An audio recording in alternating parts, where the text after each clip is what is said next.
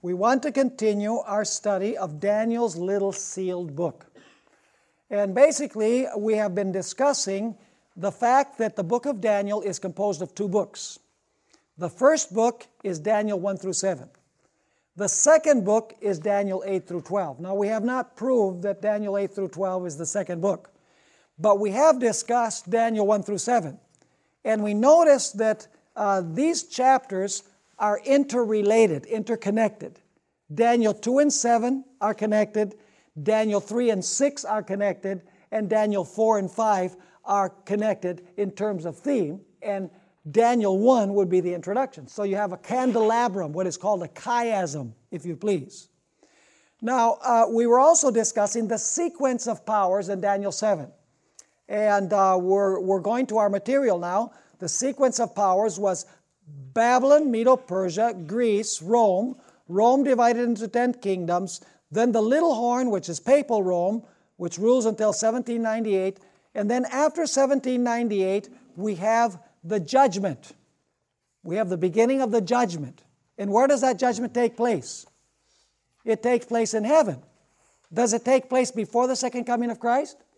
Yes, because the Son of Man goes to the Ancient of Days to receive the kingdom before He comes here to take over the kingdom. He goes to the Ancient of Days to receive the kingdom. So the investigative phase of that judgment takes place in heaven. And then the time comes when Christ and the saints take over the kingdom, according to Daniel 7. Now, that description of Jesus coming to the Father, to the Ancient of Days, is found in Daniel 7, verses 9 and 10 and 13 and 14. I'd like to read those verses. Daniel 7, 9 and 10 and 13 and 14. It is in your material. It says here, I watched till thrones were put in place. This is after the little horn rules for 1260 years. I watched till thrones were put in place, and the Ancient of Days was seated. His garment was white as snow, and the hair of his head was like pure wool. His throne was a fiery flame, its wheels a burning fire. A fiery stream issued and came forth from before him. 1,000 thousands ministered to him. 10,000 times 10,000 stood before him. The court was seated, and the books were opened. Where is this judgment being enacted? In heaven. Now notice verses 13 and 14. After the Father moves, then you find this. I was watching in the night visions, and behold, one like the Son of Man, coming with the clouds of heaven. He came to the Ancient of Days. Where's the Ancient of Days? In heaven. We pray, Our Father which art in heaven. The Ancient of Days is in heaven. So the Son of Man comes to the Ancient of Days. Where is this judgment taking place? It's taking place in heaven. And so it says, one like the Son of Man, coming with the clouds of heaven. He came to the Ancient of Days, and they, that is the clouds, the angels, brought him near before him. And now notice, then to him was given dominion and glory and a kingdom that all peoples, nations, and languages should serve him. His dominion is an everlasting dominion which shall not pass away, and his kingdom the one which shall not be destroyed. So Daniel 7 has something very interesting. It has the sequence of powers that will rule in the world till the time that Jesus takes over the kingdom, empirically when He comes to take over the kingdom. But there's something in Daniel 7 that was not understood until after 1798. You see, before 1798, it was believed that when Jesus came, He would take over the kingdom, but they did not know, they did not realize that a judgment is going to take place in heaven before Jesus takes over the kingdom. You know, that's one point that was not understood before 1798, the judgment aspect. You see, before 1798, basically they believed that the judgment is when Jesus comes. Somehow, even the Millerites did not understand, because William Miller used Daniel chapter 7 to speak of the second coming of Christ. Even though it says that the Son of Man came to the Ancient of Days. They did not fully understand that before Jesus comes to empirically take over the kingdom, there was going to be a judgment that would declare Jesus' right to have the kingdom in the heavenly court. Are you understanding what I'm saying? So there was one aspect of Daniel chapter 7 that was not understood before 1798, and that was the judgment aspect, the heavenly judgment aspect of the taking over of the kingdom. Is that point clear? Now, that is very important for what we're going to discuss next. Let's discuss now the second book. We've already discussed the first book. The first book ends by saying that there's going to be two phases to the judgment. One, a heavenly phase, where Jesus will be given the kingdom legally in a court of law, and then the time when Jesus actually takes over the kingdom that he was legally given in the court of law. Now let's look at the second book. Daniel 12 and verse 4 says, "But you, Daniel, shut up the words and seal the book until the time of the end. Many shall run to and fro, and knowledge shall be increased." Now the big question here is this. Which book is Daniel 12 verse 4 referring to? Is it referring to the entire book of Daniel? Or is it referring to the second book within the book, which is Daniel chapter 8 through 12? That's what we want to pursue. Now, it says clearly here that the book would be sealed until when? It would be sealed until the time of the end. But at the time of the end, what would happen? The seal would be removed, and knowledge would be increased. Not scientific knowledge, but knowledge of the book. Because at the time of the end, the book would be opened. And now people would be able to understand what was in the book that had been sealed in the days of Daniel. Are you following me or not? This is very, very important. Now, there are 5 reasons that I want to give you that prove that the entire book of Daniel was not sealed until the time of the end. The only portion of Daniel that was sealed until the time of the end was the content of Daniel 8 through 12. And so that is the book that was sealed until the time of the end. It is the book within the book. Now, let's pursue this so that you understand this very important point. Reason number 1. There is evidence that Daniel, chapters 1 through 7, was understood to a great degree long before the time of the end. Notice the words of the church father Hippolytus, who wrote in the 3rd century A.D. Now you tell me if he understood to a great degree Daniel 7. This is what he says. In speaking of a lioness from the sea, Daniel meant the rising of the kingdom of Babylon, and that this was the golden head of the image. Then after the lioness, he sees a second beast like a bear, which signified the Persians. For after the Babylonians, the Persians obtained the power. And in saying that it had 3 ribs in its mouth, he pointed to the 3 nations, Persians, Medes, and Babylonians, which were expressed in the image by the silver after the gold. Then comes a third beast, a leopard, which means the Greeks. For after the Persians, Alexander of Macedon had the power when Darius was overthrown, which was also indicated by the brass in the image. And in saying that the beast had 4 wings of a fowl and 4 heads, he showed most clearly how the kingdom of Alexander was parted into 4 divisions. For in speaking of 4 heads, he meant the 4 kings that arose out of it. For Alexander, when dying, divided his kingdom into 4 parts. Then he says the 4th beast was dreadful and terrible. It had iron teeth and claws of brass. Who then are meant by this but the Romans, whose kingdom, the kingdom that still stands, is expressed by the iron? For, says he, its legs are of iron. Did Hippolytus understand Daniel 2 and Daniel 7? Oh yeah, to a great degree. Now you say, but he didn't understand the Antichrist. Oh yes, he did. But there's one thing that Hippolytus missed. Let's read his second quotation. By the way, for those who are interested, this is found in Leroy Edwin Froome's book, The Prophetic Faith of Our Fathers, Volume 1, page 272. This is what Hippolytus said in the second statement. Let us look at what is before us more carefully and scan it, as it were, with open eye. The golden head of the image is identical with the lioness, by which the Babylonians were represented. The golden shoulders and arms of silver are the same with the bear, by which the Persians and Medes are meant. The belly and thighs of brass are the leopard by which the Greeks who ruled from Alexander onwards are intended. The legs of iron are the dreadful and terrible beast by which the Romans who hold the empire now are meant. The toes of clay and iron are the 10 horns which are to be. The one other little horn springing up in their midst is the Antichrist. Interesting. Was he right? Of course he was. The stone that smites the image and breaks it in pieces and that filled the whole earth is Christ, who comes from heaven and brings judgment on the world.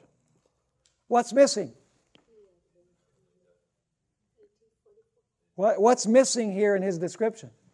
For him, when is the judgment? When Jesus comes from heaven and brings judgment on the world. What is he missing? He's missing the pre-Advent judgment. He did not understand the pre-Advent judgment. But did he understand everything else? He understood everything else. So was Daniel 7 sealed until the time of the end? No, there was one aspect that was sealed until the time of the end. And that is the investigative judgment phase, after which Jesus would take over the kingdom. Now, the evidence in these quotations indicate that Hippolytus understood everything about Daniel 7 except the investigative pre-Advent judgment. It should be noted that even some portions, this is important also, that even some portions of Daniel 8 through 12 that were fulfilled before the time of the end could be understood before that time. The historical sections of the book could certainly be understood. The meaning of the ram and the he-goat of chapter 8 were understood before the time of the end. Is that correct? Of course, because Daniel tells us who these beasts represent, the ram and the goat. He says the ram represents Medo-Persia and the goat represents Greece. You don't have to wait till the time of the end to understand that. So even some portions of Daniel 8 were understood before the time of the end. But there's one aspect of Daniel 8 that wasn't. Let's continue.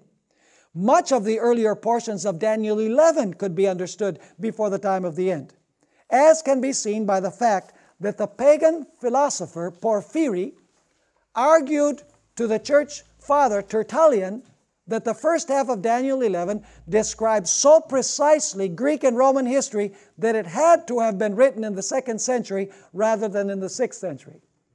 So Porphyry said this is too detailed. This could not have been written 400 years before it happened. So somehow Daniel must have been written in the year 200 BC. So were there portions of Daniel 11 that even the pagan philosopher Porphyry could understand? Of course. But there is one specific element of Daniel 8 through 12 that could not be understood by anyone until the time of the end. And that was the message concerning the 2300 days and the judgment. These things were sealed until the time of the end because only then would it be true that the judgment had begun. Are you with me? I want to make sure that you're following along here. What is the only thing that was not understood? The 2300 days and the investigative judgment. Now let me give you a second reason why you're dealing here with 2 books rather than just 1 book. Now I realize that Daniel is 1 book, but there are 2 books within it. The book of Daniel was written in 2 different languages. Chapter 1, which is the introduction to the entire book, was written in Hebrew. Chapters 2 through 7 were written in Aramaic, which was, somewhat like Hebrew. It's kind of like Portuguese and Spanish, Aramaic and Hebrew. And so chapters 2 through 7 were written in Aramaic, and chapters 8 through 12 were written in Hebrew. The difference in language between Daniel 2 through 7 and Daniel 8 through 12 indicates that the book is composed of 2 units. Reason number 3, the little old lady. Ellen White knew this. I never cease to marvel at how Ellen White understood this. Most people, they say, the book that was sealed until the time of the end was Daniel. Ellen White didn't make that mistake. She didn't say it was Daniel. Let's read several statements from her writings. This is Acts of the Apostles, page 585. in the Revelation, all the books of the Bible meet an end. Here is the complement of the book of Daniel. One is a prophecy, the other a revelation. The book that was sealed is not the revelation, but that portion. What is a portion? Part. But the portion of the prophecy of Daniel relating to the last days. The angel commanded, "But thou, O Daniel, shut up the words and seal the book, even to the time of the end." So is the book that was sealed all of Daniel? No, it is that portion having to do with the last days. In another statement, Great Controversy, page 355, Ellen White explains the message of salvation has been preached in all ages. But this message, she's talking about the first angel's message, it says the hour of his judgment has come. But this message is a part of the gospel which could be proclaimed only in the last days, for only then would it be true that the hour of judgment had come. And now listen to what she says. The prophecies present a succession of events leading down to the opening of the judgment. Daniel 7 does that, right? Daniel 7 presents a succession of events leading down to the opening of the judgment. This is especially true of the book of Daniel. Now listen carefully. But that part of his prophecy which related to the last days, Daniel was bidden to close up and seal until the time of the end. Not till we reach this time could a message concerning the what? The judgment be proclaimed, based on the fulfillment of these prophecies. But at the time of the end, says the prophet, many shall run to and fro, and knowledge shall be increased. So in one statement, she says that portion was sealed, and in the other statement, she says that part. So the book that was sealed was not all of Daniel. It was the portion having to do with the 2300 days. And that is the central theme of Daniel 8 through 12. We're going to study that. Desire of Ages 234. The words of the angel to Daniel relating to the last days were to be understood in the time of the end. At that time many shall run to and fro, and knowledge shall be increased. The wicked shall do wickedly, and none of the wicked shall understand, but the wise shall understand. Now, here's a very interesting statement. Manuscript Releases, Volume 1, page 99. You remember that the seal was taken off the book and the book was opened in Revelation chapter 10? Remember that the angel descends from heaven with a book that's open, having been opened? Was the seal taken off that book? You know what that book is? It's this book. That portion of Daniel is that book. And the angel comes with the book open because the seal has been taken off. Now listen to what Ellen White says about what the seal was. She says the unsealing of the little book was the message in relation to time. Which time? Unto 2300 days the sanctuary shall be cleansed. So when the 2300 days are preached, what happens with the seal? The seal is removed and now people can understand it. Are you following me? So what is it that was sealed? The message in relation to time, the 2300-day prophecy. Now here's another statement. This is Prophets and Kings, page 547. She says, honored by men with the responsibilities of state and with the secrets of kingdoms bearing universal sway, Daniel was honored by God as his ambassador and was given many revelations of the mysteries of ages to come. His wonderful prophecies, as recorded by him in chapters 7 to 12 of the book, bearing his name, were not fully understood even by the prophet himself. But before his life labors closed, he was given the blessed assurance that at the end of the days, in the closing period of this world's history, he would again be permitted to stand in his lot and place. That is through his book, of course, not personally. It was not given him to understand all that God had revealed of the divine purpose. Shut up the words and seal the book, he was directed concerning his prophetic writings. These were to be sealed even to the time of the end. Go thy way, Daniel. The angel once more directed the faithful messenger of Jehovah, for the words are closed up and sealed till the time of the end. Go thy way till the end be, for thou shalt rest and stand in thy lot at the end of the days. So what is it that was sealed until the time of the end? The entire book of Daniel? No.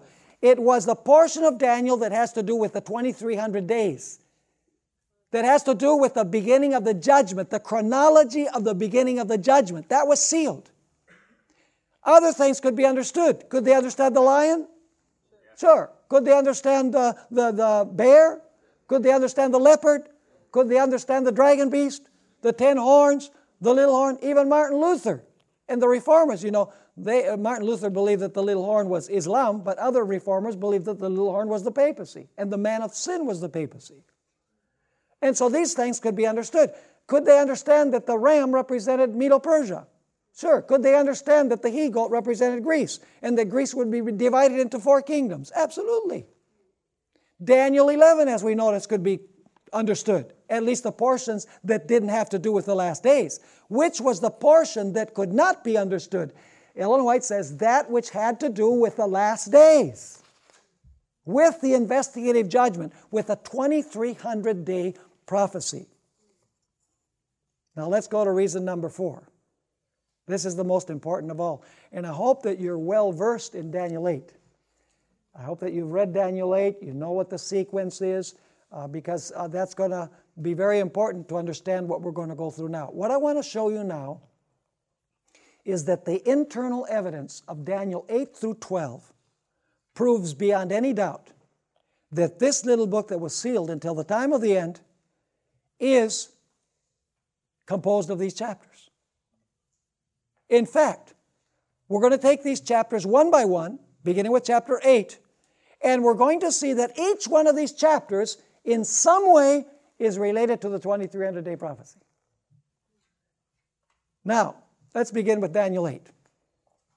In this chapter, the 2300-day prophecy is introduced. The chapter begins in the time of the kingdom of Persia, right? There's no symbol for Babylon. Why is there no symbol for Babylon? Because the 2300 days begin with Persia.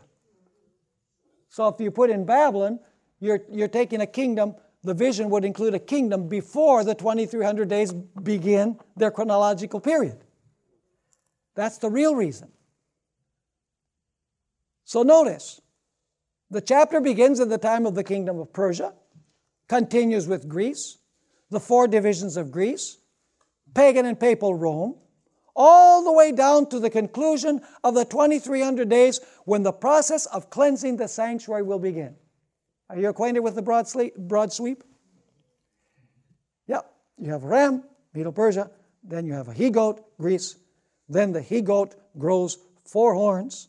Those are the 4 heads of the leopard, by the way. They grow 4 horns, and then arises a little horn, which at first is pagan Rome. It grows horizontally, and then it grows vertically towards heaven.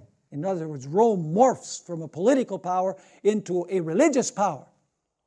And then it takes you all the way down to the time of the cleansing of the sanctuary.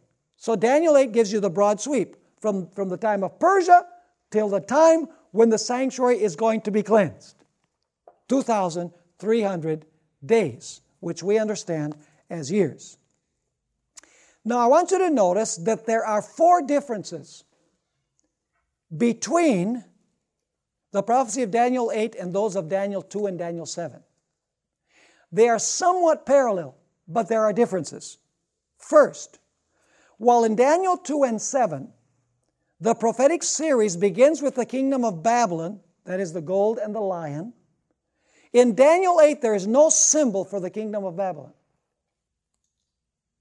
Interesting. The usual argument given for this difference is that the kingdom of Babylon was about to pass away. But the date given in this chapter indicates that the kingdom of Babylon would not pass away for another 12 years. So Babylon was still going to rule for 12 years. There has to be another reason. And the reason is that it had to begin with Persia because that's when the 2300-day prophecy begins. Second, In contrast to Daniel 7, the beasts of Daniel 8 are domestic sanctuary animals. What kind of beast do you have in Daniel 7? Carnivorous beasts. Wild beasts. But in Daniel 8, you have sanctuary beasts, because the central theme is the sanctuary. The ram was used in the daily service, while the he-goat was used in the yearly service. This strongly hints that the central theme of Daniel 8 is the daily. Is the daily referred to very clearly there? Yeah. Leading up to the end of the 2300 days, you have the little horn taking away what? The daily. That's the ram. But that's not all. And the yearly, in which the little horn is what? Judged. Are you following this? In other words, two sanctuary animals are used to illustrate that the papacy was going to take away the daily, and as a result, the papacy was going to be judged in the yearly service, which is the cleansing of the sanctuary, or the judgment. Third, there is only one symbol in Daniel 8 for both pagan and papal Rome, a little horn. The horn first spreads out horizontally, that is geographically, to the east, the south, and the glorious land. And then it extends vertically to heaven. That is to say, it first extends politically and geographically, and then religiously. It is clear that the introduction of another beast into Daniel 8 to represent pagan Rome would have spoiled the symmetry of the chapter, which emphasizes the two beasts of the sanctuary service. So if a third beast had been introduced, it would ruin the theme of the daily and the yearly, the two beasts of the sanctuary. Fourth, this is very important. There is no reference in Daniel 8 to the establishment of Christ's everlasting kingdom. Does Daniel 2 refer to the setting up of Christ's everlasting kingdom? He will set up a kingdom that will never be destroyed. That's the culmination of the vision of Daniel 2. Does Daniel 7 end with Jesus taking over the kingdom? Yes, it does. But Daniel 8, strangely enough, the chapter ends, and there's no reference to the everlasting kingdom, which is different than Daniel 2 and Daniel 7. Now, this was due to the fact that Daniel got sick before Gabriel was able to explain the entire vision. And you can read that in chapter 8, verses 26 and 27. This is the reason why Gabriel came back in Daniel 9 through 12 to explain the things that had remained unexplained in chapter 8. In other words, if Daniel had not gotten sick, Gabriel would have continued giving him Daniel 9, 10, 11, and 12. But he gave it later. Now, what is the central theme of Daniel 8 then? What is the central theme of the vision? Unto 2300 days the sanctuary shall be cleansed. That's a central theme, right? The 2300 days and the judgment. Now, let's go to our next page. What is the central theme of Daniel 9? Now, here we have a problem in Daniel 8. What is the problem in Daniel chapter 8? The problem is that you have a 2300-day prophecy, but you don't know where to start it. We want to know when the sanctuary is going to be cleansed. 2,300 years and the sanctuary will be cleansed. Problem is, there's no starting point in Daniel 8. So where would you expect to find the starting date? How about the next chapter? Are you with me or not? So in chapter 9, Daniel 8 mentions the 2300-day prophecy but does not provide a starting point. In chapter 9, the crucial starting point for the 2300 days is given. The 70 weeks constitute the first 490 years of the 2300-day prophecy, and those years begin during the kingdom of Persia. This is the real reason why the kingdom of Babylon is not mentioned in Daniel 8. It is because the 2300 days begin during the reign of Persia and not during the reign of Babylon. So far, so good? See, there's a reason for all this. Is it important to know the literary structure? Oh. Indispensable. So then Daniel 9 gives you the starting point for the 2300 days. So what is the central purpose of Daniel 9? To give you the starting point for the 2300 day prophecy. So is Daniel 9 related to Daniel 8? Absolutely. Now, could the 70 weeks be understood before the time of the end? Yes.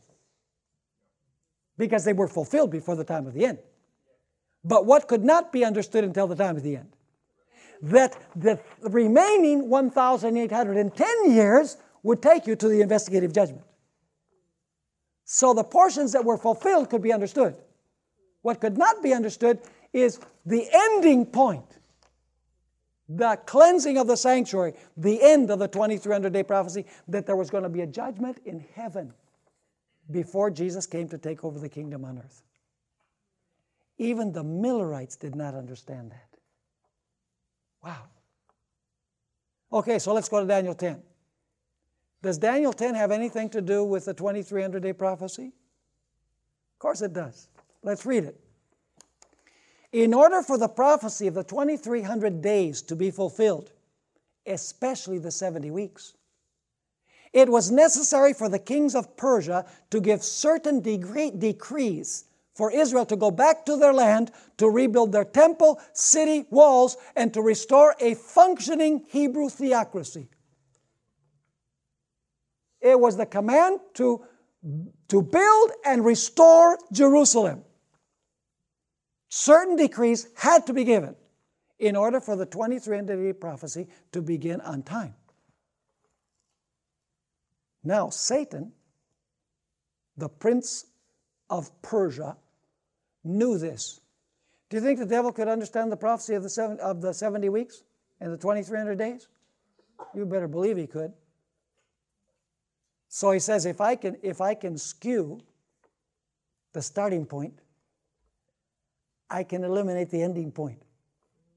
Now notice, Satan knew this, and therefore he worked on the minds of the Persian kings to try and prevent them from allowing Israel to return to their land. Do you know that after Israel returned in 536, there was all sorts of opposition? Cyrus gave a decree, and then it was revoked. And then it was reinstated. The people that had remained in the land fought those who came back tooth and nail. Why do you suppose that was? Because the devil was behind it. Daniel 10 gives you the reason behind the reason. Now notice, I'll continue reading here. If the temple, the city, and the walls were not rebuilt, if the theocracy was not reestablished, the prophecy of the 2300 days could not begin to be fulfilled, and God's plan would be frustrated. But in the end, Michael came to help Gabriel, and the prophecy of the 2300 days began right on schedule. Is Daniel 10 related to the 2300 days? Yeah. There's a battle going on in Daniel chapter 10. The prince of Persia, who is the devil, is struggling with the kings of Persia. And what he's doing is he's trying to convince them not to favor the Jewish people and not to give and to tell them, you revoke that decree. You know, even Artaxerxes gave the decree, and then he revoked the decree, and then he reenacted the decree. I don't know if you were aware of that. But there was huge opposition because the devil did not want the 2300-day prophecy to begin on time. Now notice what Ellen White says in Prophets and Kings, page 571 and 572. She explains what was going on. While Satan was striving to influence the highest powers in the kingdom of Persia to show disfavor to God's people, angels worked in behalf of the exiles. The controversy was one in which all heaven was interested. Through the prophet Daniel, we are given a glimpse of this mighty struggle between the forces of good and the forces of evil. For 3 weeks, Gabriel wrestled with the powers of darkness, seeking to counteract the influences at work on the mind of Cyrus. And before the contest closed, Christ himself came to Gabriel's aid. And you know what Michael said after this? He says, I've got to go now because I've got to continue struggling with the kings of Persia. So is chapter 10 related to the prophecy of the 2300 days? Yes, it is. This is a book within a book. All of the chapters have the same central theme, the 2300-day prophecy. Now we need to go to chapter 11. In chapter 11, what kingdom does this chapter begin with? Persia. With which kingdom did Daniel 8 begin? Persia. Do you know what's going to happen now in Daniel 11? There is no new vision in Daniel 11. Are you aware that there's no new vision in Daniel 11? What Gabriel does, he comes back and he now says to Daniel, Daniel, you got sick and I wasn't able to finish. Now I'm going to start where I started in Daniel 8, but I'm going to take you all the way to the end. Is that clear? And so now he's going to go back to where Daniel 8 began, and he's going to take Daniel, he's going to give Daniel the sweep, but he's not only going to take him to the point of the ending of the 2300 days, he's going to take him beyond that to the final conflict and to the establishment of Christ's everlasting kingdom, which he did not have the kingdom in Daniel 8 because Daniel got sick. So in Daniel 11, Gabriel is going to say, I'm going to show you the whole sweep. And I'm going to end with the everlasting kingdom, which I did not end with in Daniel 8. So let's read this. Now that which was begun and not finished in Daniel 8 will be completed in Daniel 11. As in Daniel 8, the vision of Daniel 11 begins during the kingdom of Persia, not Babylon. It continues with Greece. You can read this in Daniel 11, it's clear. It continues with its first king and the 4 divisions of Alexander's empire. It then describes the dominion of pagan Rome. Then it describes papal Rome in both of its stages, during the 1260 years and at the end of time. Verses 40 to 45 describe the papacy after the deadly wound is healed. The verses before that, verse 31 through verse 39, describes the career of the papacy during the 1260 years. But now notice, but instead of taking us merely from the time of the kingdom of Persia to the end of the 2300 days in 1844, is that where Daniel 8 ended? Unto 2300 days the sanctuary shall be cleansed. That takes you to 1844. But now in Daniel 11, instead of taking Daniel only to 1844, he's going to take him all the way to the time of the establishment of the everlasting kingdom. He's going to take him to the time when the judgment ends and the time of trouble comes and God's people are delivered and Christ establishes His everlasting kingdom. Instead of taking us merely from the time of the kingdom of Persia to the end of the 2300 days in 1844 when the judgment begins, Daniel 11 takes us all the way from Persia to the end of that judgment and the close of probation when Michael stands up. So does Daniel 11 take you far beyond 1844? It most certainly does.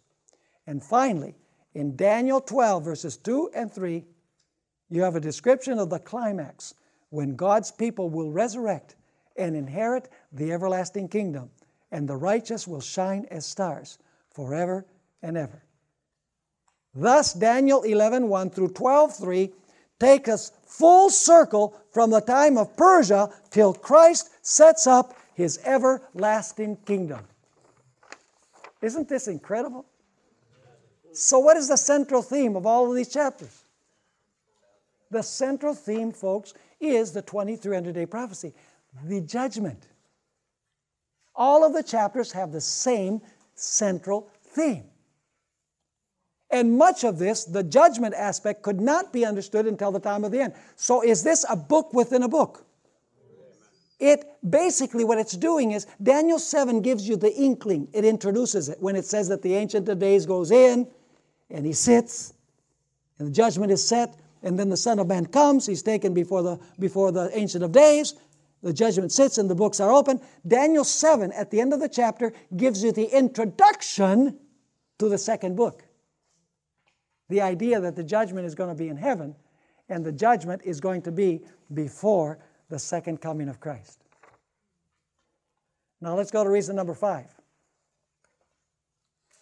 And we're going to amplify this one in the next few minutes. We don't have a lot of time left in this particular presentation, but we're going to deal with Revelation chapter 10 more extensively in our next session. But let's go through the material that we have here. The opening of the little book in Revelation 10 is a clear reference to the unsealing and opening of the book that was sealed in Daniel 12, verse 4. There is only one book in the Bible that was sealed to be opened at the time of the end. Notably, the little book of Revelation 10 is opened in the period of the sixth trumpet, at the very end of history, immediately before Jesus takes over the kingdom at the time of the seventh trumpet. Are you catching the chronology? In other words, the little book is opened during the period of the sixth trumpet. That's when you have the eating of the book. It's sweet in the mouth, bitter in the stomach, And then after that, you have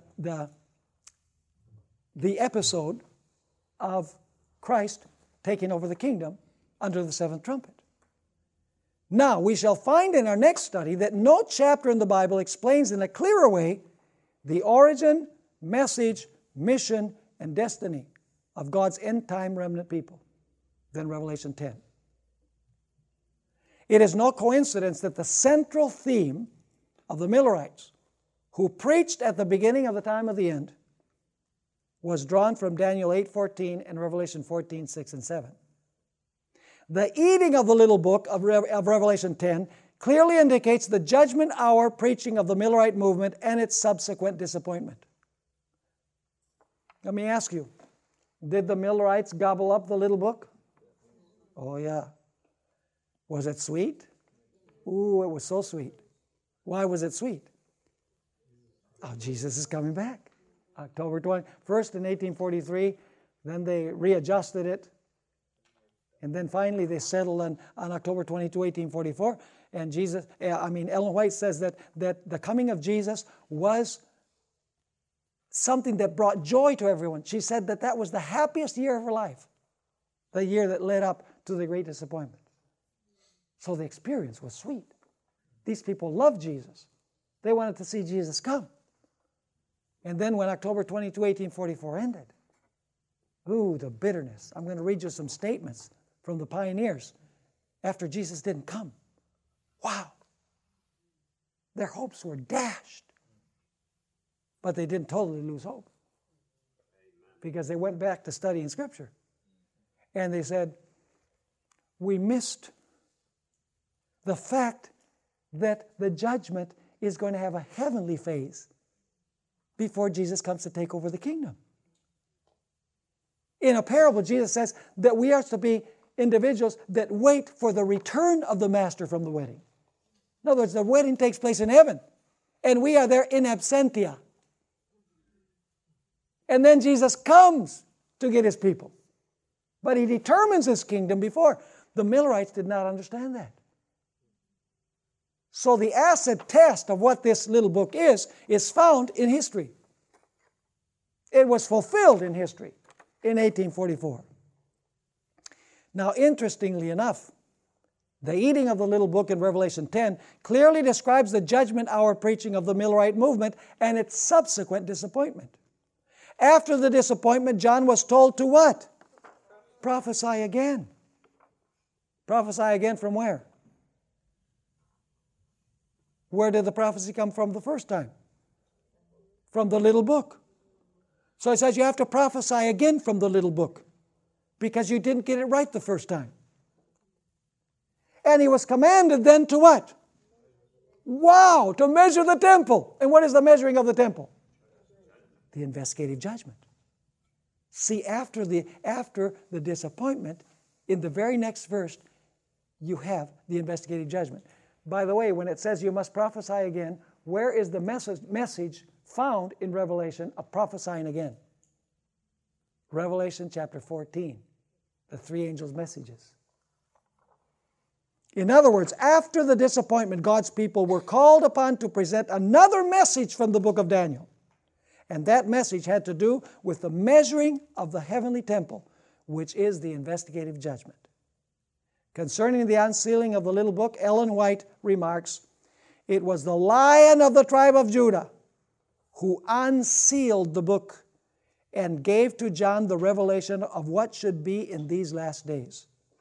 Daniel stood in his lot to bear his testimony, which was sealed until the time of the end." Now notice this, until the time of the end, when what? When the first angel's message should be proclaimed to our world. So what is the unsealing of the book? It is preaching what? The first angel's message. The hour of his judgment has come. These matters are of infinite importance in these last days, but while many shall be purified and made white and tried, the wicked shall do wickedly, and none of the wicked shall understand. The book of Daniel is unsealed in the revelation to John and carries us forward to the last scenes of this earth's history. So as we study the structure of the book of Daniel, we discover that Daniel is one book composed of two books. One book is self-contained, Daniel 1 through 7. The chapters relate to each other in a chiastic fashion. And then Daniel 8 through 12 amplifies the theme of the last verses of Daniel 7 in speaking about the 2300 days and the investigative judgment. Did you understand what we're studying? Yeah. It's marvelous, isn't it? It's just, how important is it to understand the structure? It's vital. You know, and people say, well, just love Jesus. Well, yeah, I think we need to love Jesus. That's good. So if it's just love Jesus, why don't we have only in the Bible, for God so loved the world that He gave His only begotten Son? If it's just a matter of loving Jesus, just give us one verse. The fact is that as we study these things, we love Jesus more and more. Because no human mind could have done this. No human mind could have devised this unity that exists in the book of Daniel. And God wants us to be prepared for the coming of Jesus. Now, let's notice here, we have about 10 minutes left, and so we can introduce our next study. And then we'll continue after we take a break. The origin, identity, mission, and message of the remnant. This will absorb the rest of our time. There is no passage in Scripture that better describes the origin, message, identity, and mission of the Seventh-day Adventist Church than Revelation 10. This is a critically important chapter in the self-identity of the Seventh-day Adventist Church. Let's read the passage so we have it clear in our minds. I saw still another mighty angel. It's not just an ordinary angel. It is a mighty angel coming down from heaven, clothed with a cloud, and a rainbow was on his head. His face was like the sun, and his feet like pillars of fire. Who do you think this angel is? Same description as Jesus in Revelation 1. It continues saying, he had a little book open. That doesn't capture the tense of the verb in Greek. The tense of the verb is having been opened.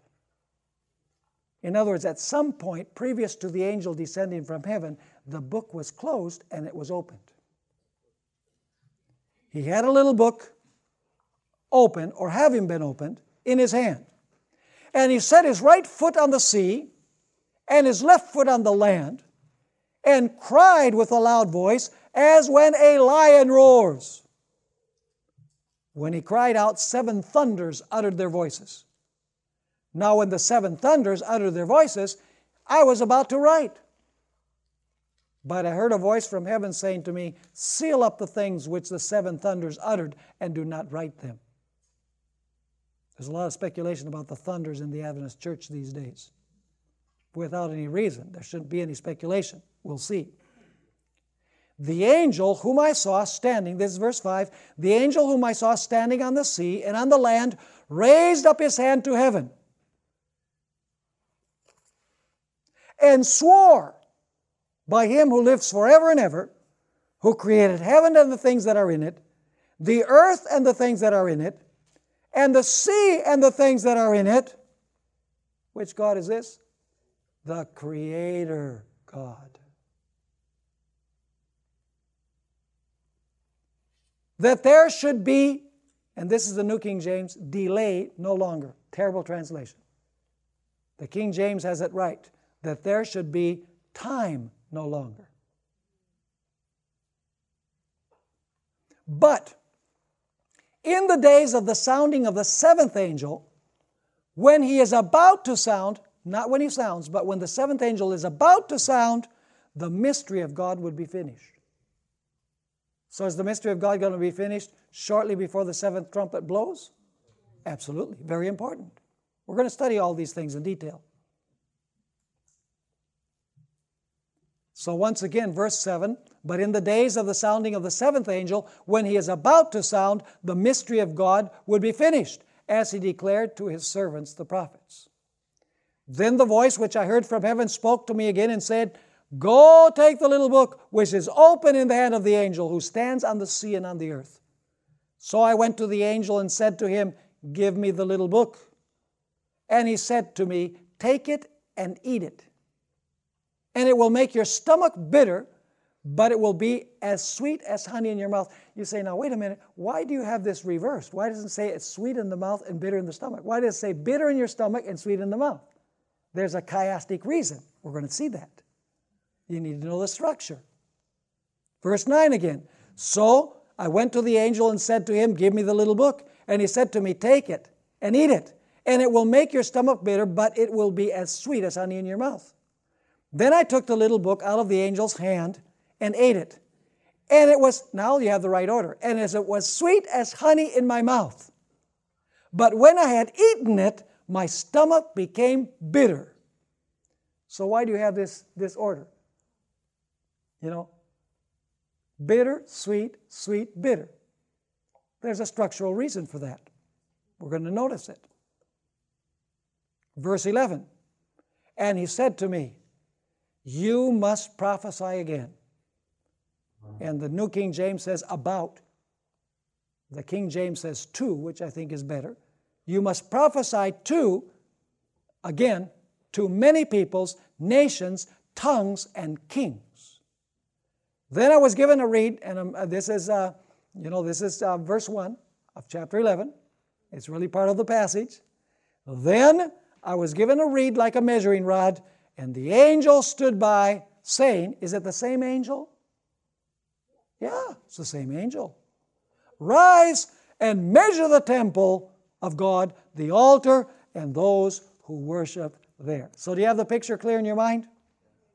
Okay, now let's summarize the little book episode. Let's look at the sequence of events in this chapter. Everything revolves around the angel and the little book. First of all, the mighty angel comes down from heaven to the earth. So I want you to visualize this, okay? The angel comes down from heaven to the earth. Then, next, his physical characteristics are described. His face shines like the sun, and his feet are like burnished bronze. And then, he brings in his hand a scroll that is opened, which means that it was opened before he came down. He places one foot on dry land, and then he presses the other foot on the sea. Next, he speaks with the roar of the lion. And when he roars like a lion, 7 thunders come out. He then swears the oath to the Creator. And he says that time will be no longer. Then he gives the book to John with instructions to eat it. After John eats it, and it's sweet in the mouth and bitter in the stomach, he instructs John to prophesy again.